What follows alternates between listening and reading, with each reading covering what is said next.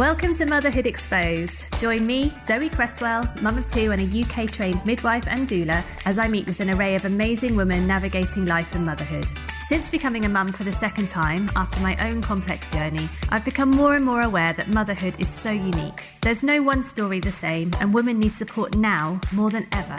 I hope by allowing mothers to openly speak out, we can help to break the silence around many topics. We need to shout out that there is no normal, and that is something we need to embrace. Motherhood isn't always picture perfect, so let's bust some myths, realign expectations, and share the journey together. Hello. Today I talked to two inspirational ladies, Laura and Bex, who I was astounded to hear have only ever met in person once. Within a few weeks of finding each other on social media, they started something amazing. A movement to offer education and support around all aspects of miscarriage. Because an astounding 1 in 4 women are part of the worst girl gang ever. Here, we talk about their experiences that brought them together and why they started their fabulous podcast. Well, first of all, hello. Thank you very, very, very much for joining me. I always start my podcast Thanks for having us. Oh, thank you. With the same question, which is how you met your partners. But instead, I was going to ask you both how you met one another. The real love story. Absolutely. Go on, Bex. Well, we've only met once in person. That's not true. Really? Yeah, it's true. It's an absolutely true story. Yeah, and that was ages ago now. Are you even near each other in the country? No. Yeah, well, yeah, we're about over an hour away. An hour and 10. Yeah, Gravesend and Brighton. Brighton, nice. Love Sussex. Brighton. Yeah, well, Gravesend not so nice. It's, so I'm actually outside Brighton. Yeah, Brighton, lovely. Gravesend. I just thought I'd ignore that bit. Just focus on the Brighton bit. It's not, I don't actually live in Brighton. I live just outside of Brighton, but I always say Brighton because it's much more glamorous. The scuzzy end then. Yeah, obviously. But yeah, so I had a miscarriage in the middle of lockdown and wrote about it. And Laura's sister-in-law, wasn't it, tagged you in the post that I'd written. And Laura contacted me privately and said, let's get together and smash this stigma. And I've been trying to do it for years and I've needed someone to help and all that stuff. So we got together. What did I say? You sound like you've got balls. You sound like you've got balls. And she was half right. I sound like I have, but I haven't actually. So we got together and we got chatting and we absolutely fumbled our way through setting up a podcast. Yeah, that wasn't the plan originally though, was it? Originally when we first started talking, it was about raising awareness and why, because you were saying, why did I not know where to turn when I needed help? Why was I under the illusion that a positive pregnancy test means I'm going to have a baby? So we spoke about how education and awareness would be something that we would be interested in doing. We were talking about going to schools or speaking to health professionals and things like that. But it was when someone contacted me so I've written a book and they said... I wondered how long it would take you to drop that in. Well, What is that, 30 seconds? 40? Yeah, it's about that. Go on, give us a plug, Laura. What's the book called? The book is called It Will Happen and it's out soon. Yay! Congratulations. Thanks. And so, I was speaking to a friend and she's been banging on at me for ages about doing a podcast, but I have not got the balls to do it myself. I've just haven't got the, time, imagination. So when I found this one and we got chatting, that wasn't the initial thought actually, but by the time we'd been speaking a little while. You wanted to borrow my balls. Yeah. I said, how do you feel about it, Bex? And you were like, oh my God, how do you do that? And I was like, I don't know, but we can work it out, right? And we did. And that's just what you did. Yeah. Yeah. But it's incredible. I'm so impressed with how quickly you've pulled it off as well, because that really puts me to shame. Because I spent a few months talking about it, working it all out. I think we could have faffed around for longer. Yeah. Definitely. We were faffers. All right. I've got the balls and Laura's got the organisation. That's the thing. I still don't know what we do from week to week. Laura sends me an itinerary basically once a week of who we're talking to and why and when. And I usually go, oh, I'm really sorry, I forgot to tell you. But you come up with all the inspirational stuff, don't you? The inspirational airy fairy shit. Yeah, like all the peace and love man stuff. Yeah, no, I'm very much so. We've got science and creativity. Maybe is that you? Yeah, no, but Laura's really creative. She does all the stories up until very recently when I gave it a go for a day, and then I was like, no, you can have that back. Oh, I saw those. Yeah, you just figured out how to do stories on Instagram. yeah, did. Yeah, the Kirsty Pig filter. She makes herself sound like 80 or something. I feel 80 when I'm doing it. I did start my stories course today. I'm doing a course in stories. So watch this neon space. That's really cute. It will be neon when I've finished with it. So, Bex, can you tell us about your experience with having a miscarriage? Sure. So I've got 3 kids, and they were all incredibly healthy pregnancies, like symptom free. I didn't get morning sickness. I didn't really get anything with them. I had blissful pregnancies, and I was always sort of under the illusion that you were either someone who had miscarriages or you weren't. And given that I had 3 absolutely amazing pregnancies, when I fell pregnant the 4th time, I was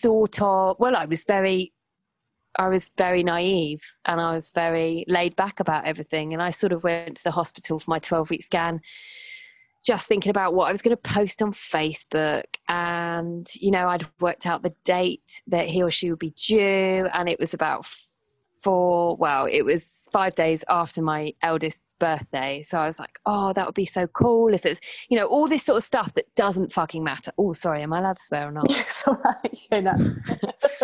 You had to tick the explicit box now. I mean, all of ours are ticked every week. So I was just, thinking about all this really that now when I look back is so insignificant. So it makes you feel stupid for even contemplating that any of this would matter. And then when I got to the 12-week scan, I had my phone out. I had my pregnancy notes in one hand. I had my phone out, and my husband was waiting with our daughter in the car park, who was not even 1.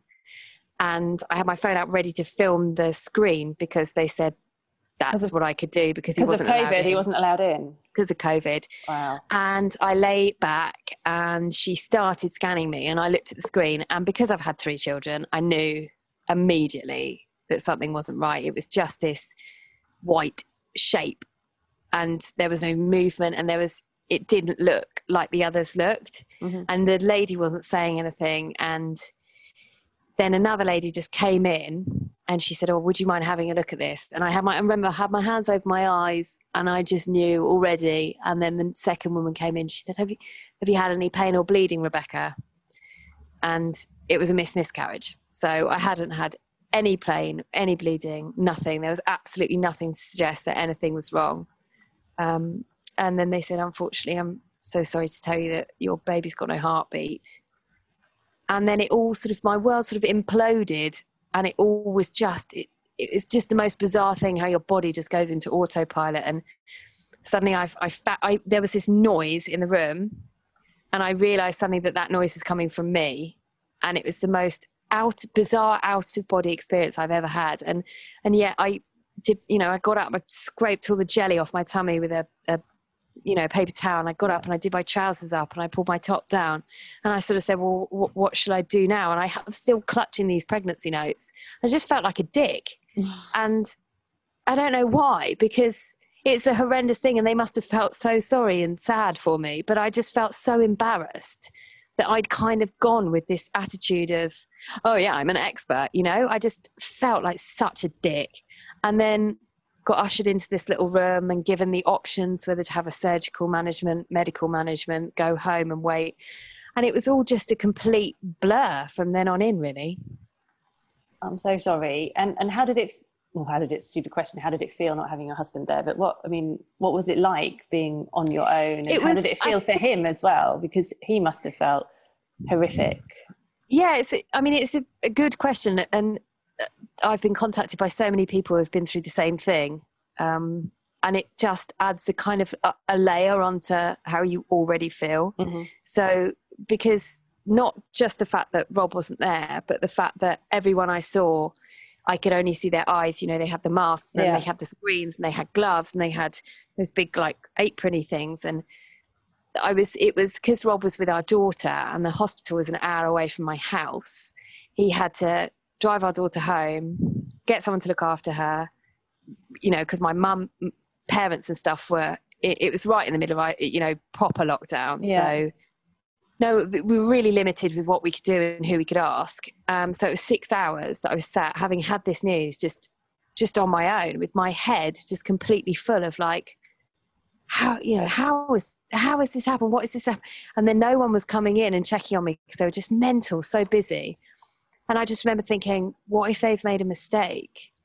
And I'd chosen to be admitted to hospital straight away to have medical management because I couldn't bear the thought of going home and still being pregnant. Mm-hmm. And I find it amazing, like fascinating in a way, that lots and lots of women that we've spoken to have said, I just wanted to go home and be in control of my surroundings, because I felt completely the opposite. I just wanted to be somewhere that I didn't want to go home in the same state of like everything having changed in my world, mm-hmm. but still being there. So I got admitted straight away, and when I spoke to Rob, that was the hardest thing, because I'd been there in the room. I'd seen the baby with my own eyes. I knew in my heart, I knew that it was not right. Mm-hmm. But explaining to Rob, and I'd had like 2 sonographers tell me what had happened, to confirm it and stuff. He had none of that. He just had this hysterical woman crying and telling, you know, saying there's no heartbeat, there's no heartbeat. So I think for him, he really struggled to get closure with it. And by the time the 6 hours had passed and I was just my head was just beginning to clear with what had happened. I was just finally getting my head around what had happened. He came in and he was so like, what if they're wrong? What if they've made a mistake? What if, you know, so then I just I was back there going, well, what if that is happened and I take this medicine and it's, you know, and that was really horrible and just completely compounded the isolation and utter misery that I already felt. So was he allowed to spend time with you? And was he able to be with you during the hospital? Not really, on and off. It's a long story, but to cut it short, so I had 3 rounds of medical, like the medicine that they give you to bring on the the birth. Yeah. And unfortunately, none of that worked. So I did get sent home. And booked in for surgical management. But on the second day I was home, I started bleeding really, really heavily. And I went back into hospital. And the worst experience that I had was that day when I went back into hospital. It was roasting, really, really hot, middle of May. And I went back in and I was bleeding out everywhere. And I tried to walk across the car park, but it was it was everywhere. And I got stopped at the entrance to the hospital. And I was obviously with Rob, and the security guards wouldn't let him in. No. So I had to go in and have my temperature taken. I remember just saying, I'm losing my baby. I'm losing my baby. And they were like, the rules are the rules. And so he had to stay outside the glass doors of the hospital and watch me going in. And then I was just sat in a wheelchair waiting for someone to be free to take me up to the EPU. And that was really shit. Like really shit, just watching him outside these, and I could see that he really struggled with that. Yeah. Was he allowed up, like once you got to the EPU? So he was allowed, so he had to stay and have his temperature taken and all this stuff, and then he was allowed up, which was really good because I was bleeding really heavily and they examined me and they actually removed the baby during that examination, which I didn't know was going to happen, and I had no idea how much I was going to bleed, how painful it's going to be. I didn't know any of that. And then after that, unfortunately, again, I didn't stop bleeding. So then I had to have an emergency surgical procedure, but they weren't doing surgical procedures at the hospital where I was because of COVID. So originally I had to be booked out into a different hospital to have it a few days later. But because it was an emergency, luckily, I'm using the finger quotes, I could have it in the hospital then, which was just, yeah, it was what it was. And yeah, Rob was allowed there. So he was there when I went under and he was there when I woke up, which was really nice. So yeah, it was a bit of a shit show. Yeah. Yeah. So this is then when you put your post on Facebook? So I contacted my best friend who'd had a miscarriage and one of my family members who had miscarriages. And I just said, this is what's happened. I don't know what to do. I don't know how to feel. I don't know what to do. And I said, when it happened to you, and I was just asking them questions about their experiences, and it just seemed to alleviate something. It brought me a little bit of comfort just to be like, oh, I'm not alone and I can talk easily about this and people understand me. And then in hospital, because my husband was going to and fro, I said, can you bring my laptop? And I just started writing. And I wrote everything. I've always been a writer, and I wrote everything down. And then I just kept on changing it and changing bits and bobs. And then I released it as a blog post type thing. Wow. And this is where you step in, Laura. This is where I met the one and only Laura Buckingham. Yeah.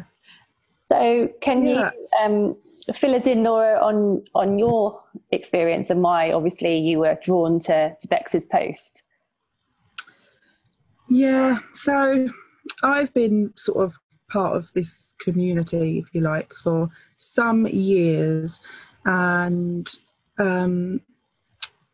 I probably wasn't as forthcoming as I am now until I'd had my son. And then because I wasn't sort of all consumed by miscarriage and fertility and pregnancy loss, I was able to focus on trying to help other people. But I was in that awkward position of, I've got my rainbow baby, but I've been through all this shit. But I feel like people don't really want to hear so much from someone who's managed to get through it. It's quite strange because you really get it and you understand all that these people are going through. But I know that when I was in that position, I thought, well, you've got your happy ending, so you don't really understand. Mm-hmm. And so I found it quite difficult. So when Bex was speaking out, and she's got 3 kids, but this still affected her, mm-hmm. and I sort of felt like, okay, that's my place. It's about raising awareness. It's not about saying, you know, this is how I coped. It's maybe about letting women speak about how they've coped and using everyone's experiences rather than just my own. Yeah. And that's what I liked when I saw Bex's post. It was about, we shouldn't be going through this on our own. So let's find this support and help each other through it. So yeah, that's why I got in touch. It's amazing. It's such a lovely story, honestly. Sorry, it comes from a lovely love story. Yeah, but it comes from something obviously so awful, but it is a lovely love story. And yeah. I actually can't believe you've only physically met once, and also that it's all been so recent. It's incredible. Yeah. Yeah. Well, we met. When did we? The first podcast we had our first chat on the 2nd of July, wasn't it? Yeah. 2nd of July, gosh, we're only in October. We set up our Instagram page on the 2nd of July, didn't we? Yeah. And we released our first podcast on the 17th? 17th of July. Yeah. Amazing. 3 months, yeah. It has, but I think what is absolutely staggers me still is firstly how many downloads we've had. Right. And how that means this is so important. Mm-hmm. No one could in any way, shape or form deny that this is important. Absolutely. No. And I think I'm hoping more and more people are kind of able to talk about their experiences, and obviously with what's happened recently with Chrissy Teigen and things, I think you know, it's starting to filter into media a lot more, and in different mediums as well, with social media and podcasts and blogs and just general television. I think it's starting to come out.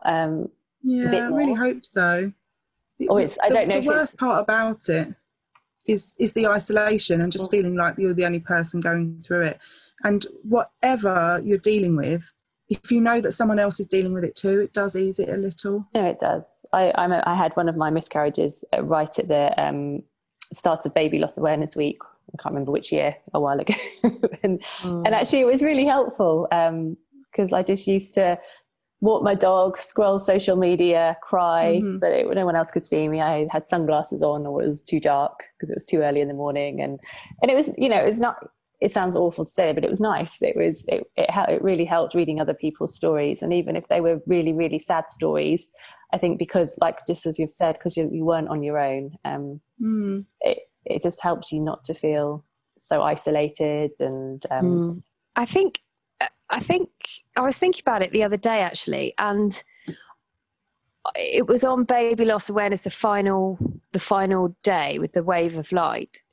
And I posted on my personal Facebook page and just said, this has been one of the most horrendous experiences of my life, but in a really weird way, it's also been incredibly empowering for me. And that is very personal, obviously, but just to be able to reach out to other women and say, I'm here, and for them to respond and say, I'm here too, has made me feel so womanly. Yeah. I mean, and I think at a time when miscarriage can make you, I was going to say, sorry, I'm talking over you, but it's at a time when I think often miscarriage can make you feel really unwomanly, because you think, you're not a woman because you can't do this thing.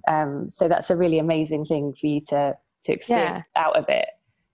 Yeah, definitely. I would say that I've never felt more of a woman and more connected with other women than I do right now. Yeah. And when I look, because we created a support group as well on Facebook, and it's now got over 2,000 women and men part of it. And I look at it every day, and I have to be really careful not to get completely immersed by it every day, but I look at it every day and I see women saying, today was the day that my baby was due. And then 10 minutes later, there are 38 comments saying, sending you hugs, sending you warm vibes, sending you love, thinking of you.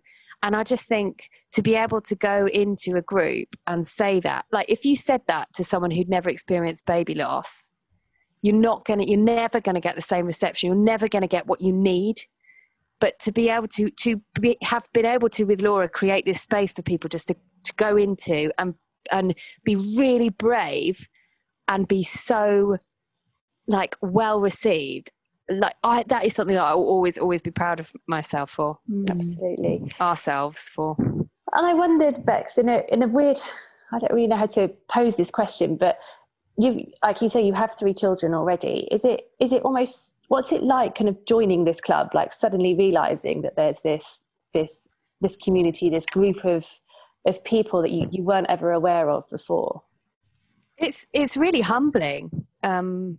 It's made me realize how uneducated I have been in terms of my body and women's bodies and medically and all this. Now everything we do is such an education for me, and I was one of the people that would say fucking shit things, you know. I would say awful, at least I would say that, because it's not that people, and this is what I feel really strongly, and I feel guilty, but I shouldn't feel guilty. But when people say, oh, that I can't believe that so-and-so said, at least you, and I'm like, don't be angry with them, because they don't know. It's not their fault that they're not educated in this subject, because until it happens, none of us are. Yeah. Until we don't get this at school, we don't get taught compassion on how to treat and support women when they go, and men, you know, couples when they go through this. We don't get that.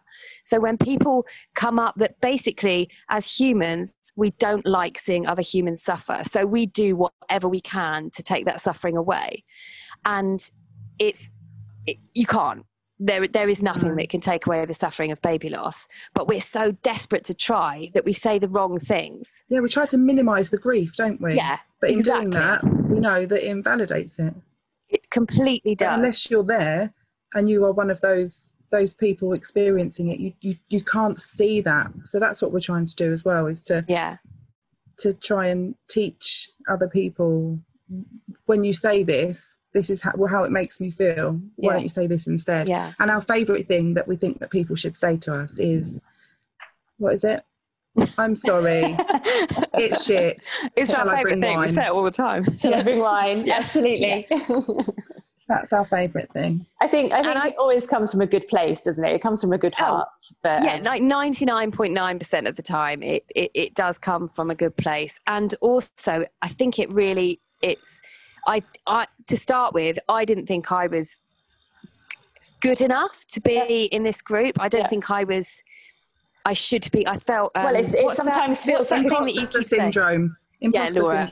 Laura tells me what it is. Imposter syndrome. I felt that, and it's not until I've realised that actually, me before I had the miscarriage was exactly the people that we need to talk to, and because I've not, because I've got 3 children. And because I've been on the other side of things, the lack of, the no miscarriage side of things, I've said shitty things to people that have had miscarriages, and no one has ever said that makes me feel shit, because, no one's ever, I had no idea that I could have been saying all these invalidating things. And I think that we should be giving the women, shouldn't just be giving the people the education into what to say, but we should be giving these women, our women in our community, the confidence to be able to say, please don't say that to me because it makes me feel this, or I really appreciate what you're trying to do, but instead, please, can you do this? Because once you have the education on one side and you have the fear gone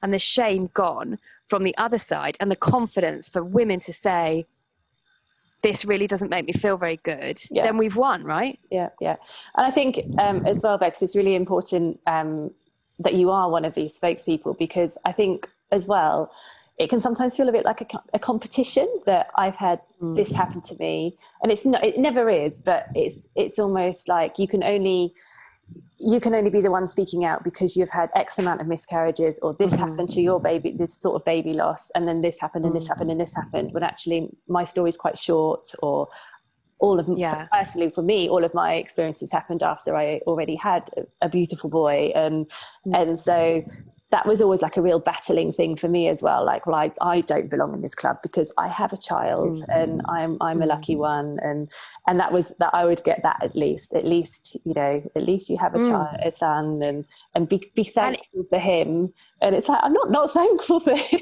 Yeah, absolutely. I don't love him. It's just like, isn't it interesting?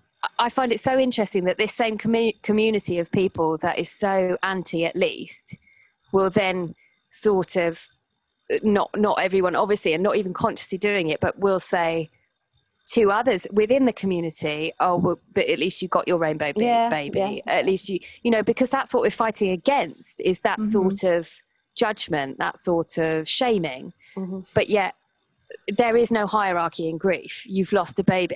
Everyone who has lost a baby has lost a baby. Well, there shouldn't be, but there is. Agreed. No, what I'm saying is there is no hierarchy in grief, as in grief is grief, right? There isn't a hierarchy of grief, but there is the idea of hierarchy of grief. Yeah, for sure. And I just think that's, and because everyone's only got their own experiences to experience life with as well.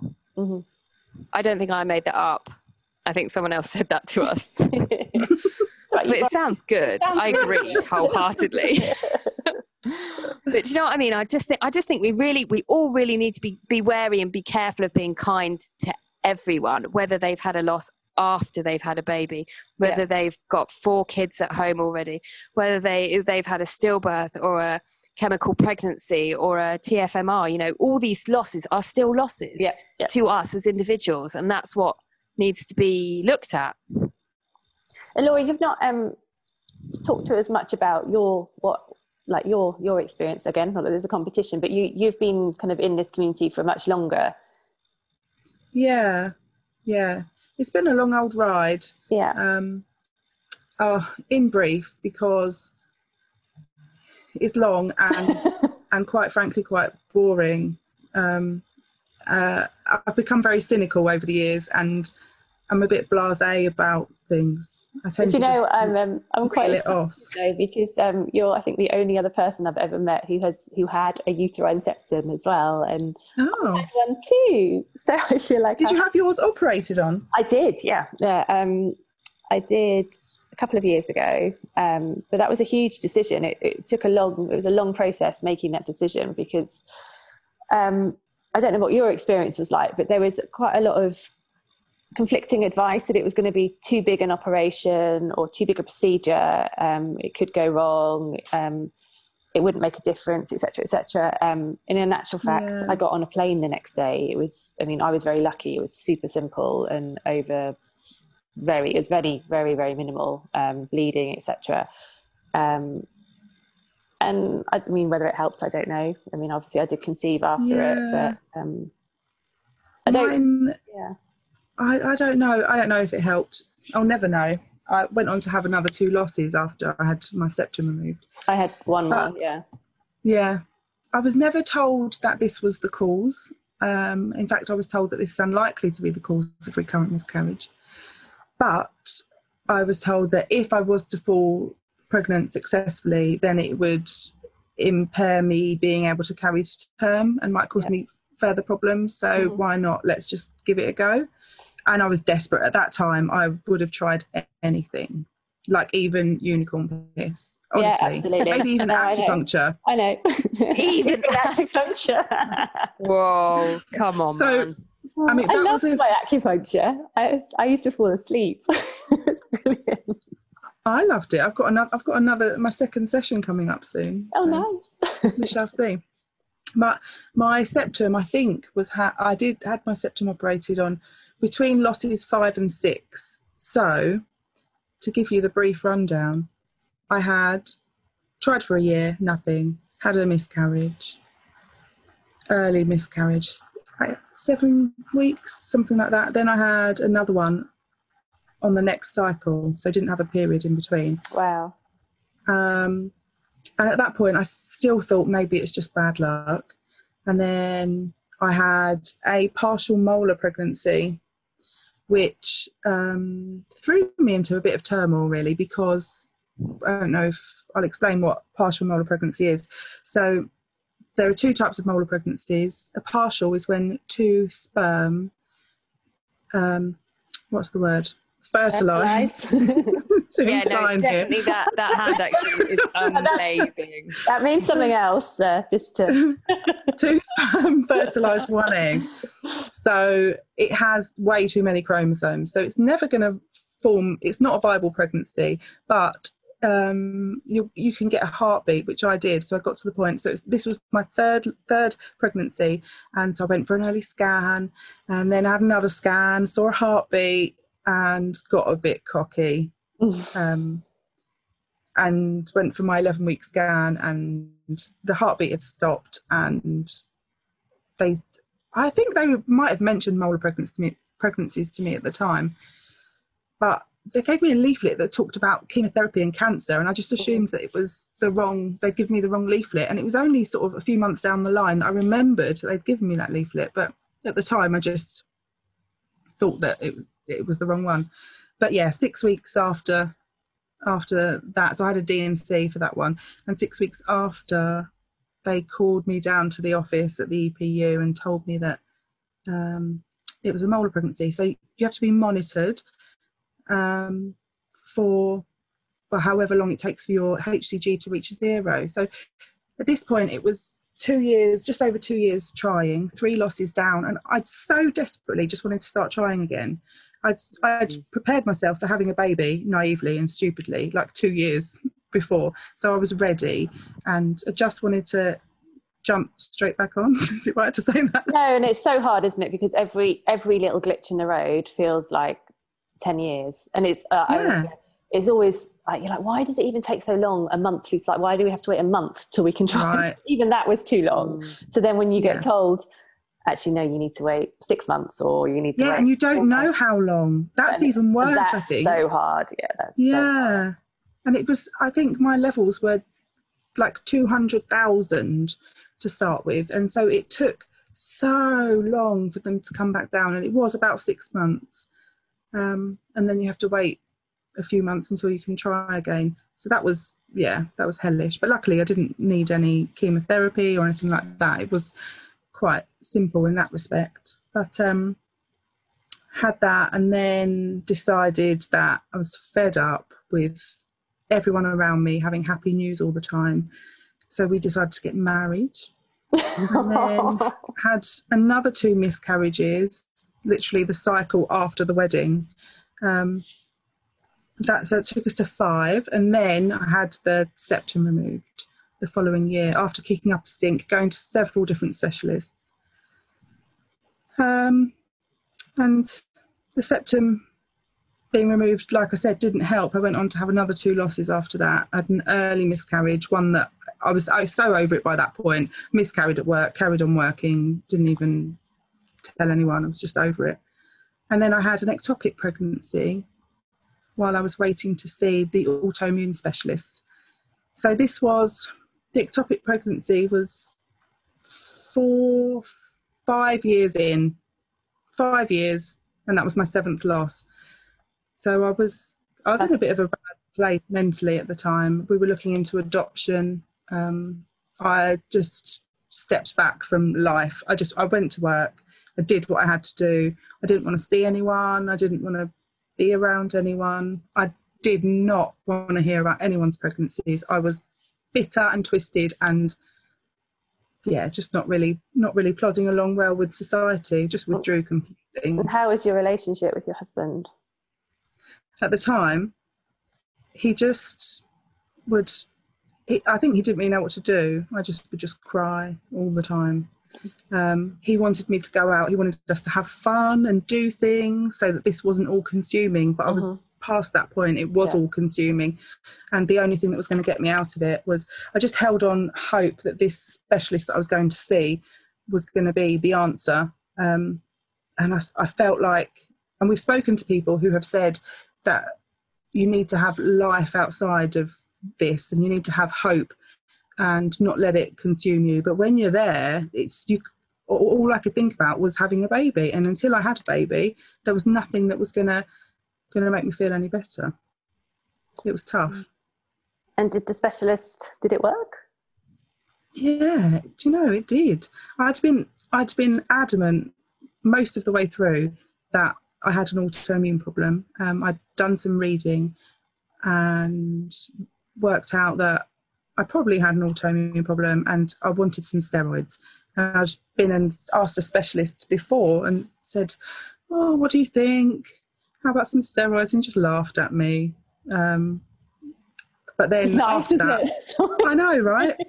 I was at a loss. I did not know what to do next. So I ended up going to see the lady who did my septum in between. But then I was like, no, this is not working. That hasn't resolved things. I need to see an autoimmune specialist. So I just did my research and begged my GP for a referral. And I walked into this clinic and they were like, yeah, you're probably right, Laura. Let's do some tests and see. And they took me seriously. It was so wonderful. And that really begs the question of what if you weren't you? What if you weren't someone who was at home scribbling away doing their own research? What about that lady? I know, and that's who I worry about. Haven't we? Yeah. That's why I started writing, I started blogging, and why I want to speak to people, because it's something that's so under-researched, under-resourced, underfunded. Mm-hmm. So people don't come to you offering to do these tests. This is not part of the normal recurrent miscarriage clinic tests that they run. And everyone's heard of NK cells. So people will often ask for that. So some people will have their recurrent miscarriage clinic tests, nothing comes up, or stuff comes up, they treat it and they're still having these losses. So they'll go and pay privately to have a test for NK cells. But NK cells isn't the whole of autoimmune problems. It's just so complex. But there's very few people that you can see for it, especially on the NHS. So it's raising awareness around giving people empowering them to fight their own battles is very important, because I dread to think how many people have just been fobbed off like I was for so many years and given up. Absolutely. And what was it like when you is your little boy called Bertie, is that right? Yeah, because I've got my son's Bertie as well, so I've decided we're twins. We're miscarriage twins. So is yours an Albert? No, he's a Wilbert. Oh my God, that's amazing. Yeah, it's our little Albert. So yours is what, an Albert? He's an Albert, yeah. Albert, yeah. No, we had like a list of, I think it was Wilfred, Wilbert or Albert, and we went with obviously the Wilbert. But he's never like, my husband's like, yeah, we'll choose Wilbert because then he can have lots of different variations of his name, and he's never been anything but Bertie. So maybe when he's older he'll change it, who knows. Yeah, I hadn't considered that Bertie might want to be an owl. That hadn't crossed my mind. Oh no, yeah, big owl. It did recently. Nice. Yeah, we'll see what he decides. But what was it like when you were finally pregnant with Bertie, like sort of getting to that 12-week point and then getting beyond the 12-week point, which you'd horrendous. Never crossed I didn't before. enjoy it. Any of it? Didn't enjoy it. No, so it was horrid. I fell pregnant, so I went to see this, we call him Magic Mike, the autoimmune guy, and I went to see him. He did tests and something came up, but the treatment they wanted to put me on was, they needed to have another lot of tests to confirm it because of the side effects of it. It wasn't just sort of like any old drug that they would dish out. So I was sent away. We were moving house at the time, so my focus was elsewhere, and I just felt positive that something was happening, that the specialist was taking me seriously. We were moving and I was going to get treatment. Yeah, anyway, I fell pregnant in the meantime. Of course I did, standard.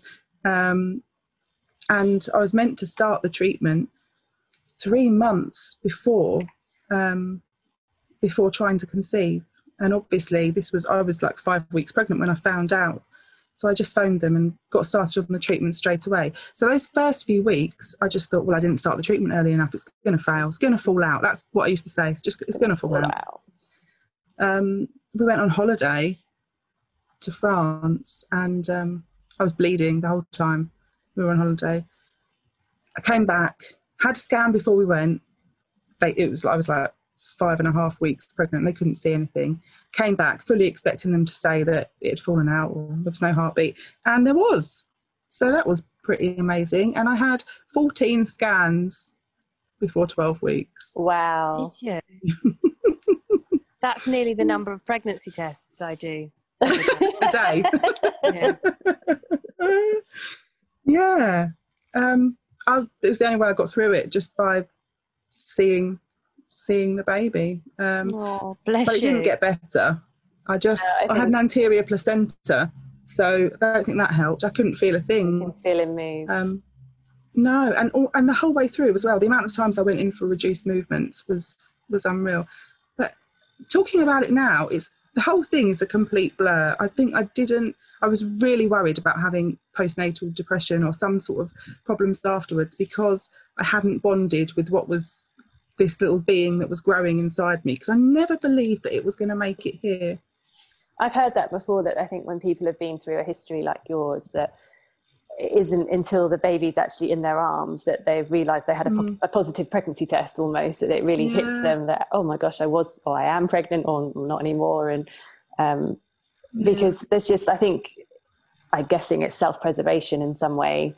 Absolutely, 100%. It's a coping mechanism. So guys, you have just finished season 1, is that right, of your podcast? And sure is. Finished with a finale with Baby Loss Awareness Week of was it a podcast every night for 7 days? Yeah, bloody was, wasn't it? We won't do that again, will we? No, never. I fucking hope not. My marriage nearly killed us. We both nearly got divorced. It's amazing. It's amazing. And like, you've given me a bit of an inclination of like how well you've been received, but like what has been the reception from people? It's been incredible. It's been so... the bizarre thing is when we both started it, I think when I sat down and wrote this article, I did it to help one woman. I was like, if there's one woman out there who, like me, felt comfort from hearing someone else's story, then that's fine. That's what I've done. Yeah. And that's what we wanted to do with the podcast. And then when people started listening beyond our family and friends and started... Beyond our mums. And started reviewing... It just blew us away. And then we started, as our Instagram kind of community following got bigger, I think we received probably 5 messages, at least one message every day saying, I've just listened to your podcast. Thank you so much. It made me feel less alone. People say it's a lifeline. Yeah. Don't they? Yeah. Like, that's and that amazing. Makes it, completely amazing. And part of me did kind of wonder at the beginning, I hadn't told you this, Laura, this is going to come as a shock. Part of me did wonder at the beginning whether it'd be like a one series thing and we'd cover every kind of aspect of pregnancy loss, and that would be nice for people to have. But actually it's so current, and the subject is not going away, and our worst girl gang ever is not getting any smaller. No. And I just think there's so much more that we have to offer, and that we can offer women going through this absolutely horrible traumatic time, that I think we are going to get bigger and go further and get louder, and it's going to be an amazing resource for women all over the world. We're going to take over the world. Great lineup. Oh yeah, Laura, that's what we said. That's what we said in our first conversation ever. First phone call. Yeah, we did, didn't we? Said, we're going to take over the world, and we were joking, but actually, we are. Could you mind putting your little finger in your mouth? And so, in terms of like season 2, season 3, season 58, what are the plans for the future? Season 2 is shaping up pretty good, isn't it? Yeah. We don't know how many episodes we're going to do yet. Probably going to have to do a lot more than we initially planned, but we've already got some really good guests. We've already recorded a podcast with an acupuncturist. Amazing. Brilliant. Yeah. Awesome. Yeah, due to popular demand. And also, we got an email today from someone who wants to be on our podcast secretary. Oh, what's the podcast secretary? I don't even know one of those. So there's a potential guest, but it was their secretary. Oh, it's so nice. I know, right? That is hitting the big time. I think you've made it. Yeah, I think you've made it. Have you looked them up yet, though? No, I haven't had time. Did you look them up? Check them out. No, but anyone could have a secretary. Yeah. Laura, don't piss on my parade here. That is hitting the big time for me. See. But yeah, so season 2, we've got loads of stuff. And what we're going to start doing is, instead of just telling one person's story, we're going to start getting experts on in their field, like acupuncturists, nutritionists, mental health advocates. Is that the right word? Yeah. We've got a coach. What's a coach? Fertility coach. Yeah. Have we? I mean, you know more about I do. Yeah. She's a spreadsheet one, remember? So yeah, Laura's all over the organisational in theory. But yeah, we've got a lot of people lined up already booked in. That's awesome. We've got recordings booked in up until Christmas. We're starting series 3 at the beginning of December. Series 2, you mean? Series 2. No, slow down, love. At the beginning of December, and that will run probably until the spring, I imagine. Amazing. And obviously the common theme is miscarriage, but have you found from talking to your guests that there have been any more kind of like common themes that have been coming out, any good or bad from the stories that you've been told? Yeah, definitely. I think obviously miscarriage and fertility go hand in hand. And I'm kind of more in the fertility side of things. I know a little bit about infertility from my past. So that's kind of something that we have been exploring a bit within the guests that we've had. Yeah. But also what we really, really want to get into is the mental health element of pregnancy loss and infertility, because I think that is an area that is hugely whatever you call it. Yeah, no, I agree.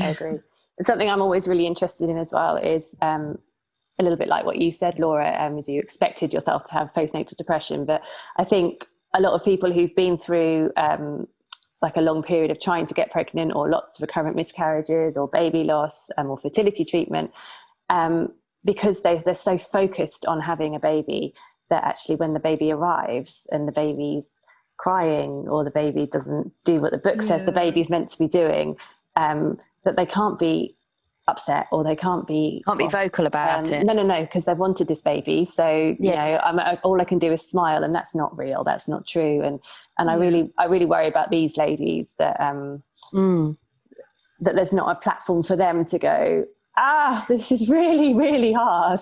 Also, when something completely consumes you, whether it's positive or negative, as in whether it's a difficult thing or, you know, a great thing, being consumed by something is being consumed by something. So there must be an element of being consumed by something for such a long period of time, and it being every waking moment, to then having a baby, there must be an element of what now? Yeah. What do I do now? It becomes part of your identity, I think. And then what do you identify with? But there is, can I just jump in, because there is a platform for people who are going through that, because we spoke to, excuse me, we spoke to Kat Strawbridge on our podcast. I've chatted to Kat Strawbridge, haven't you? Episode 1, yeah. So she runs the parenting, the Hangout. Yeah. But there's a parenting after loss and a pregnancy after loss. Yeah. I think, but that is where all the mamas of the rainbow babies hang out. This is true. So you can moan and vent about, you know, being diarrhea, up all night, sleepless nights, colic, all of that stuff, because it's shit, and you are allowed to moan about those things. But that is a good place. It's a good resource for people to head to if they want that kind of support. Shout out to Kat. Yeah, love Kat. Whoop, whoop.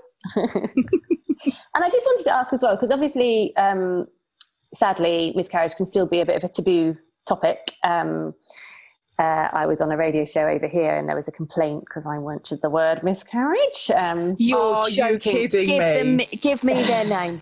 You have to remember we're in the UAE as well, so it's a very different climate. So I just wondered if you guys had any negative comments, and if anything negative happened, and if you had, how you'd managed and coped with that. We've had one troll. Just slap them round the face, I feel like would be your answer. Yeah, I had one. Well, we've had two between us. I've had one personally, and it just completely took me out, to be honest. I was accused of airing my dirty laundry, and I was devastated. I was absolutely devastated. And I went into this whole thing about, am I attention seeking? Why am I doing this? And then what I really had to do was focus on the fact that, yes, I'd had one person that felt like that I was attention seeking and airing my dirty laundry, but I'd also had, you know, nearly 3,000 messages of love and support. And I'd have so many women contacting me saying, thank you. And you talking about it has given me the space to talk about it, or you have put into words something that I never could, or I had a miscarriage 30 years ago and it's only now that I can, having read what you've written, that I feel like I can talk about it. And that, to me, I could have had hundreds of unkind messages, but the fact that I had thousands of supportive messages saying that I've helped them, it completely, like, you know, it's one. And what you have to think about is people that are trolls, people that spend their time slating other people, are desperately unhappy in their own lives, and that you just got to feel pity for them, because I wouldn't want to be that person who's getting so worked up about something that they feel that they have to spit negativity on that other person. I don't want to be that person. So, you know, I feel sorry for those people. Yeah. We have also had we've had one 1-star review, haven't we, on Apple? Wasn't it your mate? Did it by accident? No, that was the 4-star review she did by accident. I've done that before, and I had to message this podcast. I was walking along and I pressed 1 star, and I had to message them going, oh, that's probably what it was, Laura. I was so sorry. Is that us? But you can't change it though, can you? No, you can. You can change it. I managed to do. She sent me this poor woman who'd also started a podcast out in Dubai about pregnancy, and I was like, oh no. Oh, whatever. You're just trying to slate the competition, weren't you? Exactly. And so she sent me this detailed thing. So was it you that gave us 1 star? It was me. Yeah, sorry. And then I asked you on my show. So. There you go. No, I think it was your I bet you edit it in a way that makes us sound like twats. It's not odd. Yeah, it probably is my mate, my dirty laundry era. Yeah. Oh, it might be. Oh, that's sad. I didn't know about enough that. 5-star ones. Yeah. You guys. Well, they can fuck off. You've done amazing. So, at the end of the show, what do you call it? A show? Is this like a quiz show or something? I always I might put a Can we press the buzzer? Yeah, I'll put a sparkly outfit on next time. Ask the same questions, which are, if you could go, I don't know if you remember, I sent you these yeah, I've been rehearsing them in the mirror. Okay. Right, Bex, you can go first then. Oh shit. If you could go for coffee with any other woman, fictional or famous or just your grandma, who would it be? Well, Zoe, I've been giving it thought. I actually wanted Laura to go first because I didn't want to go like too highbrow, and then for her though, so you're first. To be like, oh, Gemma Collins. No offense, but then I was like, well, I don't want to go like too lowbrow, and then anyway, I'm just going to cut out, woman. So mine are either Princess Diana or Michelle Obama. Oh. Michelle Obama, probably easy to get hold of. I'd reckon these days. Any reasons why? Can you give us a brief? Because they both use their power for really, really good shit. And that is what I respect most in the world. Someone who's really, really famous and has so much control and, you know, so much influence over other people, and they don't get big egos about it. They actually use it for what they can do. And I love a rebel as well, because I am a bit of a rebel. And I think Princess Diana would have been an amazing person to talk to, with all her, like, how much balls she must have had to do what she did and still, you know, keep fighting right until the end. I think what an incredible, inspirational woman. And presumably you've read Michelle's book. Yeah, well, I listened to it on audio. Listen to it, yeah, that's the same thing. Yeah, because I've got 1,000,001 things to do in my life on the school run. It's incredible. No, yeah, that's how I she's did just total badass, isn't she? She's awesome. Go on, Laura. Yeah. Well, I had 2 options as well. Were they Michelle Obama and Princess? No. Commit. Okay, so I would love to go for a coffee with my cousin Charlie, who died a few years ago. Yeah, but my second option, I'm going to say anyway, is Bex, because we've only met once, so it would be nice to actually catch up. Do you feel bad? No, screw Bex. You. You never said really me. Bad. Yeah, you should feel terrible. Sorry. You did say the other day, though, that the best thing about starting the Worst Girl Gang wasn't meeting me. So you're just clawing back from that still. Yeah. No. I didn't say it was the worst. I still think you should feel really bad about that. You and Princess Di. And what's the one thing you found yourself saying that your mum used to say to you? And Laura, you can go first this time. I'll do what you bloody like then. Said every day. That is such character as well. Yeah, wait, that continues. There are so, like, my kids are like 10 and 8. So there's just so many. Variables. And one. So many things. Don't bite your fork. I'm not your slave. Did your mum used to say that? I'm not your slave, yes. I'm not your slave. What did your last slave die of? But my kids are now at the age when they go, tuberculosis. I'm I'm at the stage where I keep saying, were you born in a barn? And then he doesn't understand. Oh, you're born in a barn, yeah. So I have to explain. Yeah, see, my kid's answer to that is like, yeah, I'm Jesus. Right. Oh. Good one, guys. Good one. You wait. Clever. Awesome. Oh. Yeah. And I've forgotten my last question, which is mum hacks. Go on. Oh, Bex was about to tell me what it was. Yeah, I was, because this is my favourite. Go on then. Go on. Because you guys, how was Bertie? 6.5 going on. Okay, so 21. You've got the whole. Yeah, no, I remember the attitude is there. Don't worry, it is there in heaps and bounds, and it's lovely. But you have the majority of school life to upon you. So my advice for anyone who's got small children who are going into school or with children at school is for children, not for adults. Right. That's my advice. And what I mean is the following. I feel like you're going to explain this. I feel like I'm being told off here. Right. So no, you're not being told off at all. bear with. So basically, you can get so caught up in what happens at school as an adult. And at the cake fair, you can make your kids cakes for them, and they'll look really good. And you can spend your life worrying about winning the mum's race at sports day, or, you know, that your kid has the right homework every day. And there's so much that you can get consumed by. But so there's no point, because you're never going to be able to do everything. You're just not. It's not possible to be able to be the best at everything. And in my experience, the mums who appear to be the best at everything are the ones that are really losing their shit. So don't judge yourself too harshly. Like if you forget to bath your kid one night and he goes to school with dirty knees, like obviously never happened to me. It doesn't matter. Forget, if you do it on purpose, does that count? No, I meant do it on purpose, but forget sounds more innocent.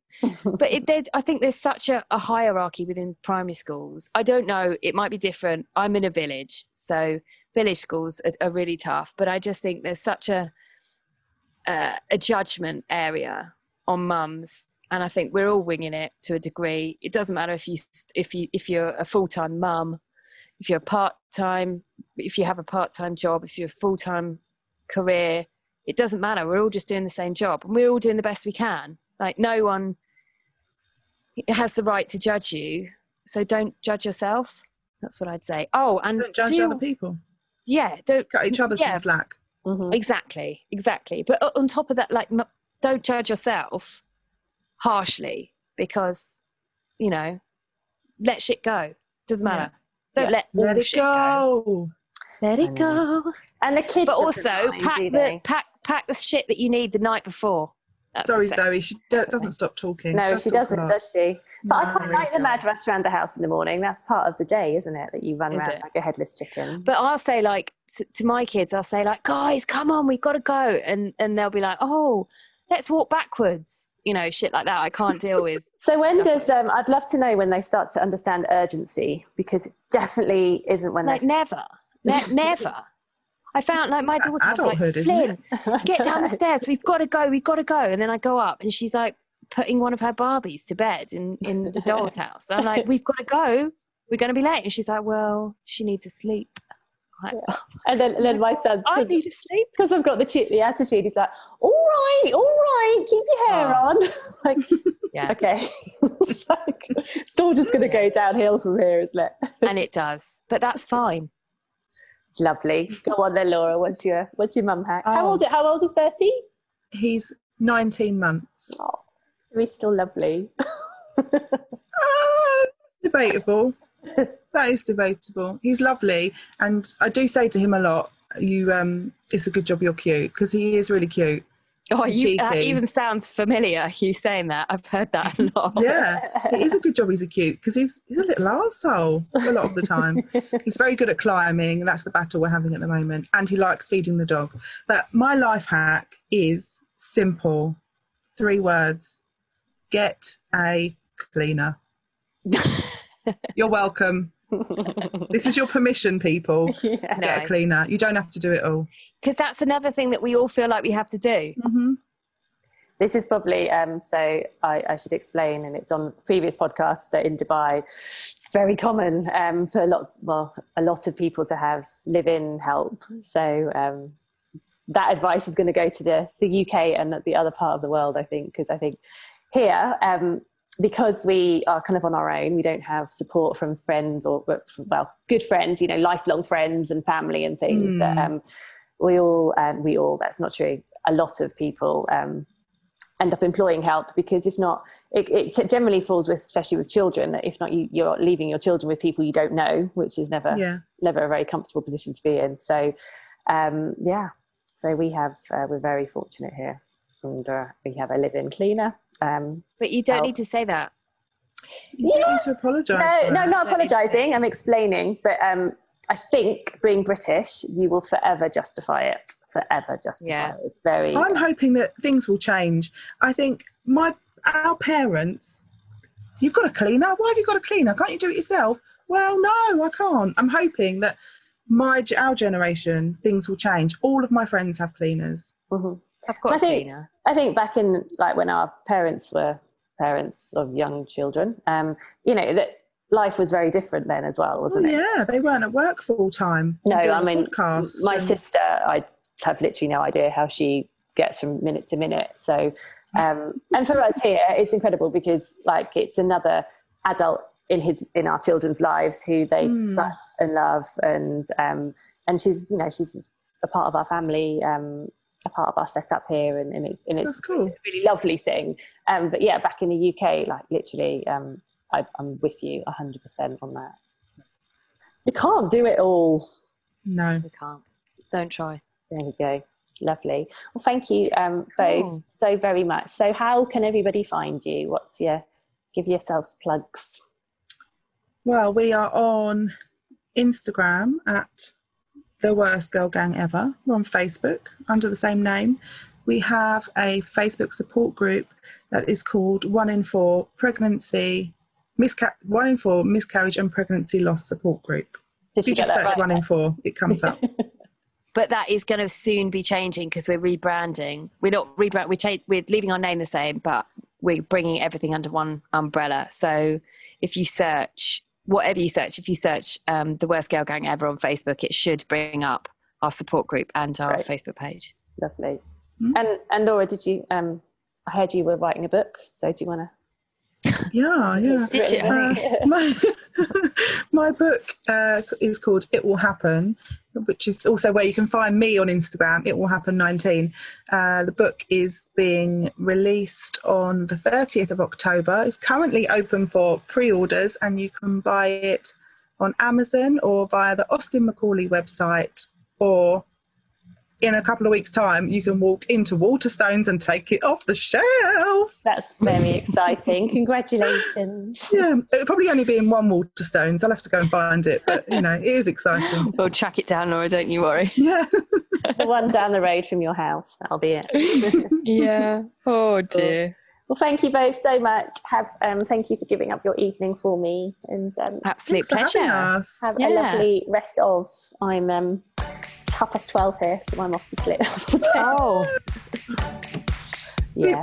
Sleep well. That's why I'm in my pyjamas. Put my best look on for you both. Fair dues. Take care, guys. Thank you so much. Nice to chat to you, Zoe. Thanks. Bye.